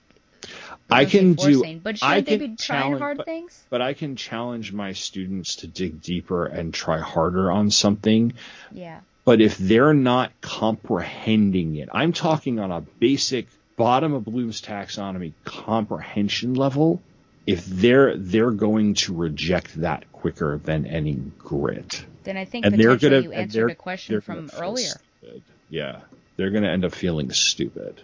So it is your responsibility to lead young adults towards or away certain literature. On some level, yeah, but I mean, there's a leading, but I'm not going to gatekeep. If you want to read Thomas Hardy in high school, read Thomas Hardy in high school. I'm certainly not going to assign it to you. Why would you say his name? Martha. But you know what I mean? Like, yeah, I mean, I think I'm leading that, but I'm doing it for the objective of what we're trying to learn in terms of the curriculum of the course. So anyway, books that we were surprised are on the list. I was surprised that Persepolis and March are on this list. March I can kind of see. I think it is written for a slightly almost like a high school audience, where it would be a book that you would read in history class. Persepolis, I'm a little torn on being on there. That never struck me as a young adult thing. No. Although young adults certainly could read it. I could see somebody in high school reading it. Yeah. Unless we're just getting to the fact that it is her growing up. Yeah, maybe. Especially book 1 specifically. I don't know if they specified. Mm-hmm. But book 1 is when she's a child. But there's a lot of background you kind of have to go into with that. Mm-hmm. Whereas March, I think people can jump into that because hopefully they know that history, because it's our history. But with the Middle East, you kind of have to do some. Yeah, you have to knock down some stereotypes too. We talked about that in our episode. For sure. Yeah. Now I think you had. Now we talked about Stamped, and you had code. I think you wrote down Codename Verity and A Tree Grows in Brooklyn. Yeah, and don't skip over Lightning Thief because I was confused why you put that on there. But Codename Verity. I mean, reading level, I guess. I listened to it on audiobook, which I recommend because they have 2 good actresses playing the different characters. But these are both women in World War II, so I feel like they're beyond the juvenile age. And I don't know. I just didn't get a YA feel about it whatsoever. This wasn't like the Book Thief or something like that. I mean, they were both pilots in the, what is it? The blank Air Force? The Royal Air Force? The Royal Air Force, yeah. Yeah, so I was just a bit baffled about that. And then Tree Grows in Brooklyn, it's been years. I remember reading that when I was in the A school, probably 3rd year in A school, architecture school. And that is, yes, it kind of follows a young girl, but it's more like the family dynamics. And I think language doesn't align. Again, if you're not putting Jane Eyre there, I don't know why you put Tree Grows in Brooklyn. So I think language doesn't really align. Maybe the storytelling. But that, I felt like maybe they were just like trying to throw out some, like, we need some classics on here, not all modern. What about Tree Grows in Brooklyn? Possibly. Was it like a coming of age thing, I guess? I guess, but I feel like she doesn't grow up. The little girl, I think, remains generally the same age. It's been a while since I read it. Yeah. But, it didn't feel, like, when I was reading it, I thought, well, it was not an easy read. Like, would it line up with something on the order of Forever, the Judy Blume novel, or There God Is Me Margaret? Is that what they're going for? I'm just kind of, because those are both on that list. I've never read them, but yeah, but this, I feel like what this family deals with is different than what Judy Blume has. Okay. What Judy Blume is consistently. Yeah. I only put down The Lightning Thief because I thought it might be too young for what they're talking about with YA. It's kind of on the lower end of it, and I think, like I said, sometimes they separate them out by they call middle grades, and maybe it's because Brett read it when he was a lot younger than middle school. So I think it probably does qualify, but it's way at the lower end of things as opposed to, say, The Fault in Our Stars, which is a little bit higher up on that thing, or stuff like that. So we also went through the list and we each bulleted out the books that we've read. We'll kind of lightning round this and stuff like that because we have things, especially we're going to overlap here. So you've read Little Women. Yes. I don't know. I've never read it.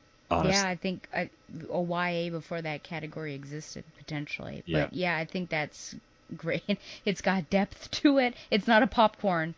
Family dynamics. It's all about, these young ladies growing up, and they're met with tragedy. And it's also timeless, even though it's technically set during the Civil War. The Civil War doesn't really impress upon them much, except for, the father and everything. So it's something that I think young women can relate to, and they could potentially see themselves in any of those characters. And Jill, of course, is a full-on feminist, so it's always good to have those sorts of characters as well. Yeah.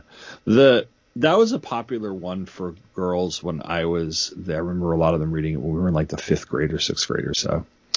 You just mentioned A Tree Goes in Brooklyn. Now, we have both read The Diary of Anne Frank. Now, I have not read The Diary of Anne Frank in like 30 years, so it's been a long time. I actually have a copy in the pile of books that's right in front of me. I remember enjoying it, but I can't tell you what it was. And I think we talked about Night. I certainly thought that Night was the better book. We were talking about the Nazi Germany, et cetera, et cetera. You said that, maybe we'll get to this book in our travels here, but you said that you have some issues with Anne as a reliable narrator. Yeah. I think that's what you said. Yeah. Yeah, I don't care for her, I guess, as a character. I just almost find her... This is so controversial, I know, but I just find her like an annoying girl, and she's complaining a lot, and I can totally get, like, given their circumstances, the complaints and everything, but I don't know where the thankfulness and the graciousness plays in of, know, that they're still alive. And yeah, so it's just hard for me to, like, get on board behind Anne, but literally, like, looking at its merit, I'm totally behind it. It's great to have someone, you've got that POV and what was it like at that particular time, but I think, like, Eli is, with his struggles, I think they're just presented better. Did you read, I read the version that was published, for a long time, but there was an unabridged version that came out about maybe 15, 20 years ago, and I'm curious to read that because I want to see if if there's any difference in the two, to be honest with you. Yeah, I'm not sure. Yeah, but I agree with you. It's also a valuable piece that I know it takes place in the 1940s. It's Nazi Germany, and the Holocaust. The same thing with Elie Wiesel, but it's also a Jewish point of view as well, and there's not a ton of those, so it's because it's not white Christian. Anglo-Christian. So there's that as well. And you can talk about persecution and the same way. And when I used to do Night, I used to talk about systemic bigotry and stuff. Yeah. The Catcher in the Rye we've covered. So we don't I think we would both agree that we talked about how that was required reading. Lord of the Flies, a book that we really should get to at some point because I've taught this before. I've always enjoyed this book. I like talking about the politics in this book and how it ties into politics. I like to talk about how there are images of religion and weird spirituality. There's aspects of power.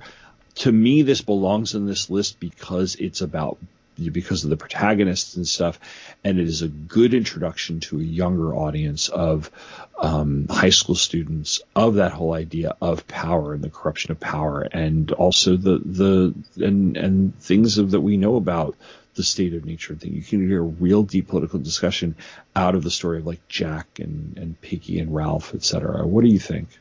Oh, yeah. Oh, it's been a long time, but I remember reading that. I think it was sophomore year, and boy, was it crazy. Oh, yes. Yeah. That was probably my first introduction of the quote-unquote Christ-like figure. Yes. And how we always try to find those in every piece of literature and everything.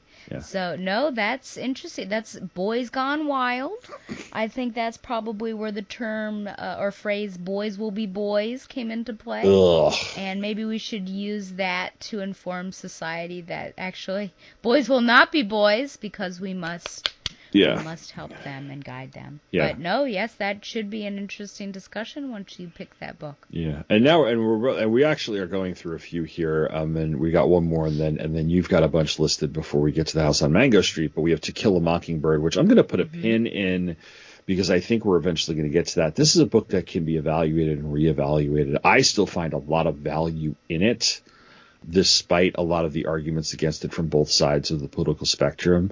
I think it's incredibly well written, and I think that's one of the things that gives it a lot of merit, and there's a lot of discussions. I think one of the problems that we often have in our white space is that that's the book that we stop at, and that's not where you stop. That's where you start the conversation, and then you keep going. But I don't think that and again, it's another story for another day, but I think sometimes the effort to offload To Kill a Mockingbird is a little bit of throwing the baby out with the bathwater. We should think about recontextualizing our discussion with it. But I think I see why it's on this list. Although I don't know if it's a young adult because it's a kid protagonist, and that's it. I think it was written for adults. Which one are you on? Mockingbird. Oh, Mockingbird. Yeah. Well, isn't that kind of controversial now? Yeah. But that's what you just So I was just saying, yeah. Yeah, I don't know. I think it's something that is still worthwhile literature, but we can still look at it through a critical lens. Yeah, I wonder if the inclusion of it on YA Lit, because it might have been written for a more adult audience, might disqualify it from this list just in particular. But I still think because it's assigned to high school students, it gets the inclusion. So we'll come back to that eventually, right? One of us is going to pick that. One of us is going to pick that one day. For years. I know. We talked about The House on Mango Street. Yep. Now you have a few books on here. The Wizard of Earthsea, book I've never read.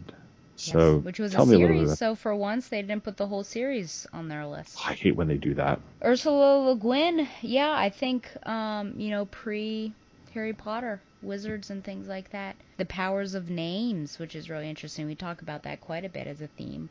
It's been a long time since I've read it. I remember reading the whole series. I think there are 4 books. What is that? I don't even know. Quadrilogy? Is that what it is?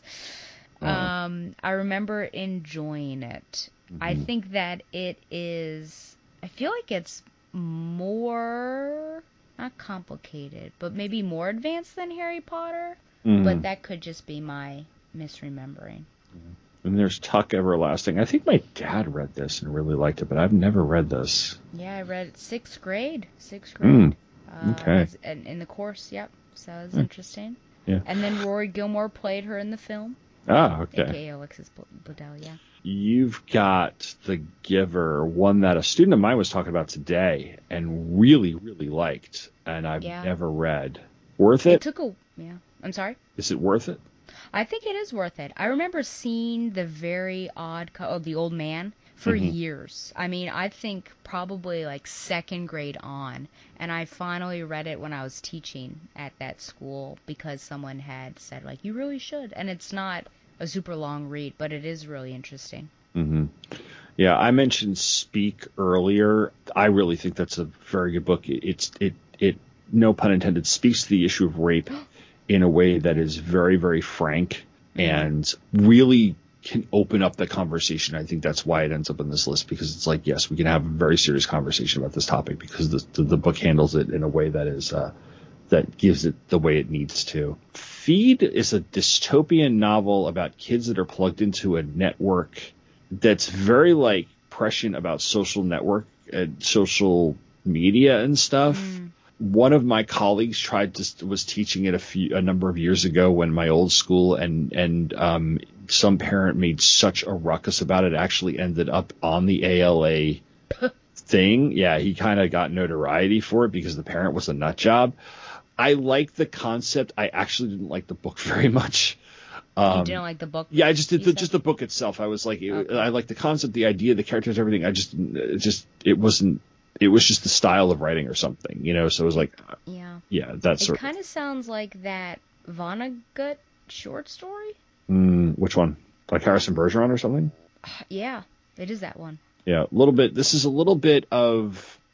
It's kind of a precursor to what Ernest Cline would do with Ready Player One, but Feed is a little bit more futuristic out there, like we're on the moon, and there are some very interesting things about it. But maybe it's worth a reread. It's been a number of years. You have the Sisterhood of the Traveling Pants. I've never read that. I remember the movie. Yeah, I'm suspicious that I've only seen the movie, but I feel like I've also read it. Okay.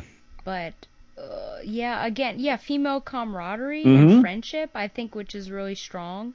Without shipping people together, because that's actually a pet peeve of mine, shipping women friends together Mm-hmm. when they're not meant to be.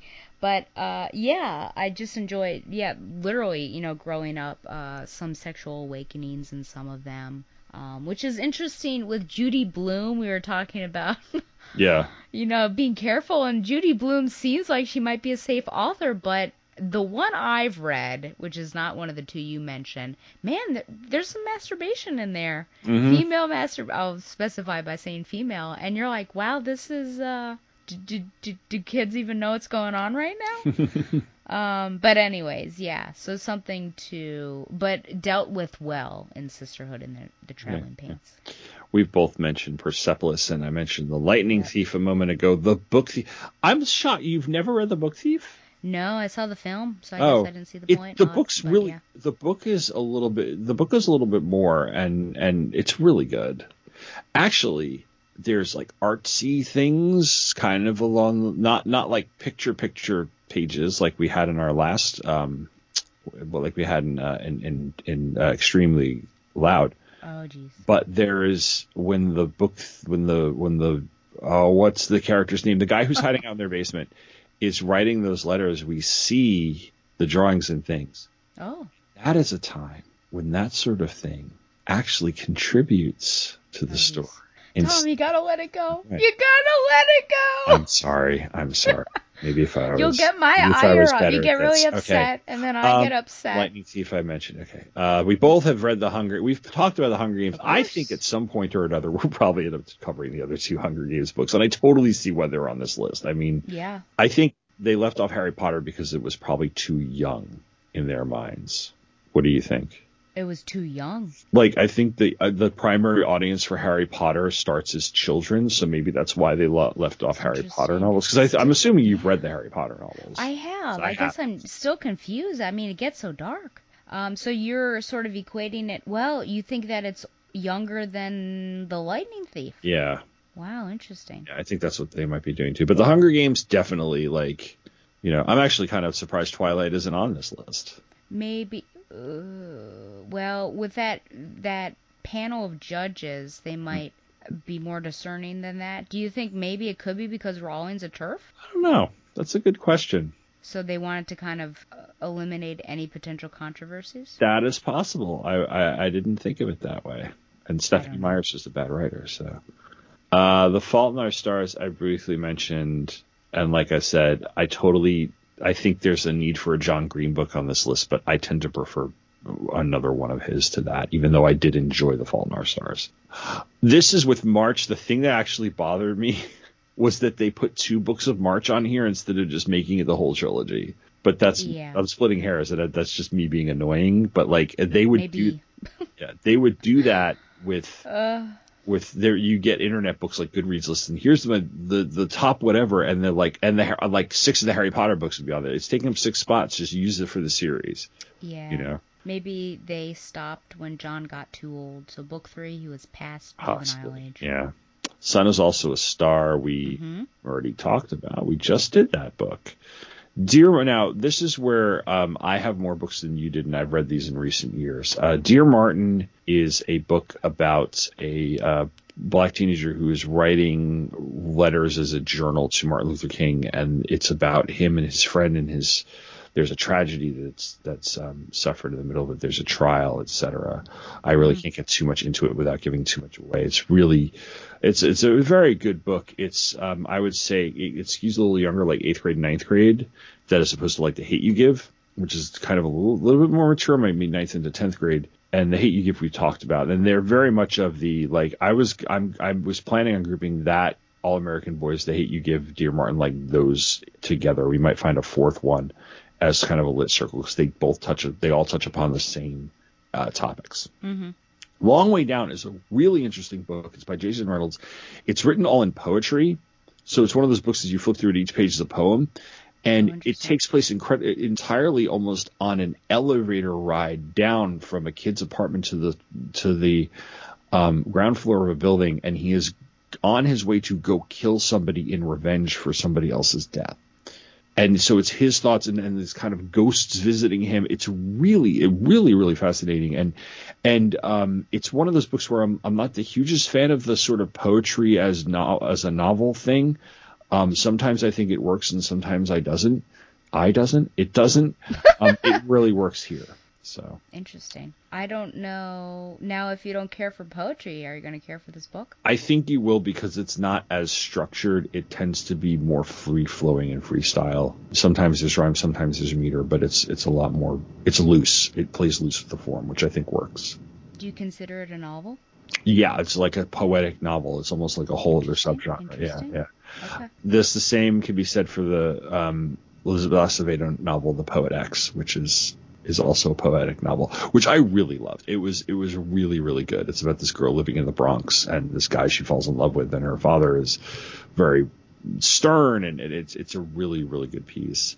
The 57 Buses is a true story about a trans girl who is set on fire on a public bus, and kind of and what she goes through in recovering, and then accusing the boy who did it to her and confronting it. It's very interesting. Although when I went to research the true story behind it, I couldn't find anything about it aside from articles about the book. So I was like, yeah, but I really found it really, really interesting. And then with The Fire on High is another Elizabeth Acevedo novel, which is very good. And that is about a Latino girl living in Philadelphia, I believe, and she's like a chef. She wants to be a chef, so it's told through like cooking and stuff. She's got a kid, and she's a young woman. She's in high school, and it's really, really good. Yeah, so it's a solid list. And what I like about lists like this is not the sort of how dare you put this on, this off. It's one of those lists that, just like back in the day when I used to watch those like countdown shows on like VH1 and stuff, like the top 100 songs of the 90s, it makes you want to go and look these books up. You know, it makes you want to go to the bookstore. It makes you want to go to the library and find, ooh, this looks really interesting. In the same way that would make me want to go to the record store or the video store and rent something because I saw something of it. And I think it succeeds in this purpose, you know? What do you think? Yeah, I agree. I think there were several of them, like Feed I had seen students reading, and I think it's like Ants All the Way Down or something like that. No, I'm combining titles. Turtles All the Way Down. No, it's not that one then. It's something about ants. We Were Ants? We Were the Oh, yeah, it's that was on the list. We Were Ants? We Are the Ants. Okay. Sean yeah. David Hutchinson. So that was another one. I do know there's a queer character in there, but I can't remember specifics about that. But anyway, so some of them I was like, I almost regretted, like, oh man, I should have read those when I had some students to talk about it with. But yeah, things that I can definitely check out. And I feel like I haven't read I tried to, I guess, make up for my lack of voices that I've been reading. And I feel like I've barely touched Asian or Asian American literature. Were there many titles on there I may have missed? But yeah, I kind of want to seek them out next. But it'd be interesting. I did text Tom at one point this week, and I said, I just had an idea that we should have, after this episode, started a year of picking books only from this list, even though Robert would have killed us. But it would have been interesting to pick books that I maybe both of us hadn't read, to see and answer those questions of, did it deserve to be on this list potentially? Yeah. But no, once I finish, I guess, my Jane Eyre reading, maybe I'll start diving into some of these books that I had never heard of before. Yeah, I'm looking at them. Are there any that jump out at you that, like, that's the one I might want to start with? Oh, interesting. Maybe The Book Thief.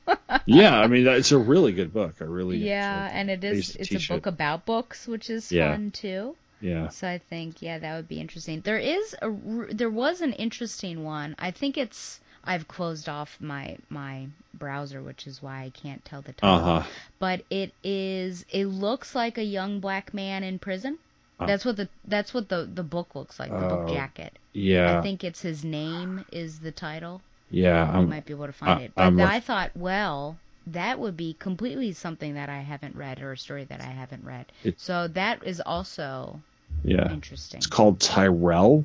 Yeah, Like he is in a prison yard, isn't he? I think so. Okay, we could be wrong. Or I could be wrong. A 14-year-old boy in the Bronx who was witnessing firsthand that. So Tyrell, though he's still set on, he is forced to make mature decisions about taking care of his family and to wrestle with temptation about illegal opportunities, all the while navigating the ties of teenage relationships and working to define a future for himself. So he's not in prison.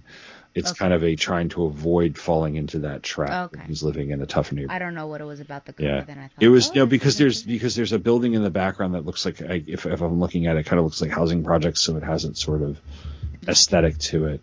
Yeah. So anyways, again, just looking for voices that are not my own and that. But I do want to seek out more Asian American literature. I feel like I've just neglected that for whatever reason. Not intentionally, but just seeking out those voices more. But yeah, The Book Thief, I think, might be a good one to pick up too. Yeah, I'm looking at some of these. Me, Earl, and the Dying Girl, I've heard really good things about. That might be one I would check out. I've heard David Levitan is also a really, really good author, so Every Day sounds really interesting. Everything I'm actually curious about, since I really did enjoy The Sun Is Also Stars. Is that really good? Images as well. I hope you can handle it. I think I'll be okay. So there's some really, really interesting thing on here. Do you have, just even off this list, do you have any recommendations? We'll close out with a couple of recommendations. We don't have any feedback this episode. We set aside the feedback for next episode when we get it. So let's close out with each recommending a young adult book that, we're just any young adult book, and then I'll ask Stella what we're reading next episode. So how about I start? And that Please, I'm trying to pull up my Goodreads as we speak. Yeah. There's one book, and I mean to reread it. It's kind of like an apocalyptic fiction type of book. It's called We All Looked Up by Tommy Wallach. And the conceit of this book is that that scientists have discovered that there is an asteroid that is going to collide with Earth. And it's kind of like the last 2 weeks in this northwestern, like in and around Seattle, of like what's going to happen. Like, what are we going to do? You've got 2 weeks left on Earth. I think we're all going to die. And these high school students. So that kind of, I found it really interesting. How would certain high school students behave? And like one kind of goes viral with the way that she's showing things that aren't being shown. And then society's kind of collapsing around them, and they plan this big party for the end of the world. And it's very teen movie in some ways, but I really like the characterization, and I really like the whole idea around it. So it's completely off this list, but I spotted it randomly in the library or a Target once or something, and went to the library and checked it out. So I would recommend that. I really enjoyed it. We All Looked Up by Tommy Wallach. And I, shocking to no one, will recommend a shipper novel. Really? Oh, but it's so good. It is called Some Girls Do by Jennifer Dugan, who apparently also wrote Hot Dog Girl, but I have not read that.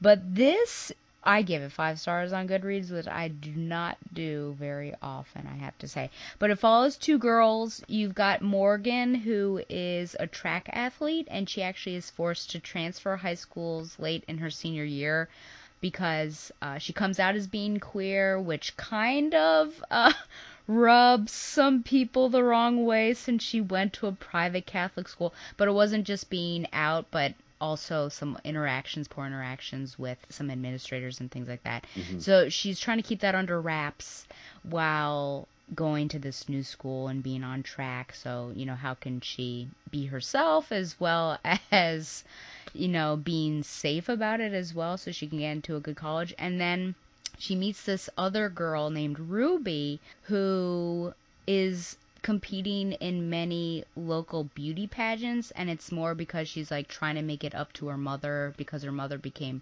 pregnant with her when she was younger and she was unable to live out that dream, so she's trying to make it up to her, but she doesn't really like it.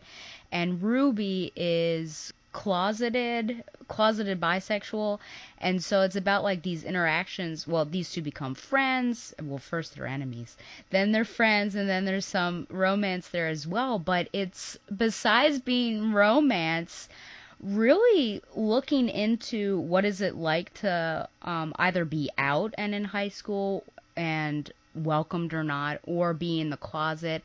And then, of course, Ruby's got all these other issues with kind of an abusive mother's boyfriend and things like that. So there's a lot of depth with this and a more or less happy ending. But, you know, there are some struggles and conflict as comes with the romances. But I highly recommend it. I thought that it was really, I thought it was really good. Plus, I think being authentic to queer stories, whether queer stories where you're out or queer stories where you're closeted, and a lot's on the line, and you might have to stay closeted for safety purposes. So, yeah. So, there you go. All right. Cool. Well, that does it for at least our introduction to YA Lit. I think we're going to come back. I think we're going to come back to this. What a heck of an introduction. Yeah, and we may kind of drill down into some of the more nuances of the category there. So before we go, we do have a reading assignment for next episode. So Stella, for episode 61, what are we reading? Yeah, I mentioned it in this episode in passing. I have the privilege, I guess, of being in December. Yes. So I was trying to think of a wintry vista, and I've also wanted to talk about this with Tom, given the strong themes of sexual assault that happen in there, as well as a violent feminist protagonist. So we're going to have some fun, I think, with this one, but also listener discretion advised. We're going to be doing The Girl with the Dragon Tattoo by Steg Larsson. Cool. All right. Well, that'll be for December, and so you'll come back to that. In the meantime, send us your thoughts on young adult literature, what you like, what you don't like, what you like about it, what you don't like about it, and any books you might recommend or steer us away from. requiredreadingcast@gmail.com, and we are, of course, on Twitter and all that. And as always, thank you very much for listening, and take care. And remember, folks, even if Tom says it is, Penthouse Magazine is not YA literature. It was when my generation was younger. Yeah, I'm sure. Oh, jeez. You always have to go back to the porn. Goodbye! Jeez. Oh, man. Good night. Thanks for listening to Required Reading with Tom and Stella, which is brought to you by Two True Freaks. That's Two True Freaks. If you're interested in learning more about the books we've read or want to comment on the episode, follow us on Facebook at facebook.com/requiredreading with Tom and Stella. If you would like to email us to comment on the episode or continue our discussion, you can reach us at requiredreadingcast@gmail.com. We will read every email we get on future episodes. We're looking for more visibility, so if you liked this episode or the show in general, why not leave us a review in iTunes? If you're interested in following along with the books we read, you can do that and support us at the same time. Just go to twotruefreaks.com, click the Amazon.com link. Every purchase you make will go to support us and the other TTF podcasts. It costs you nothing extra, but it really helps us out. Thanks again for listening, and come back next month for our next episode.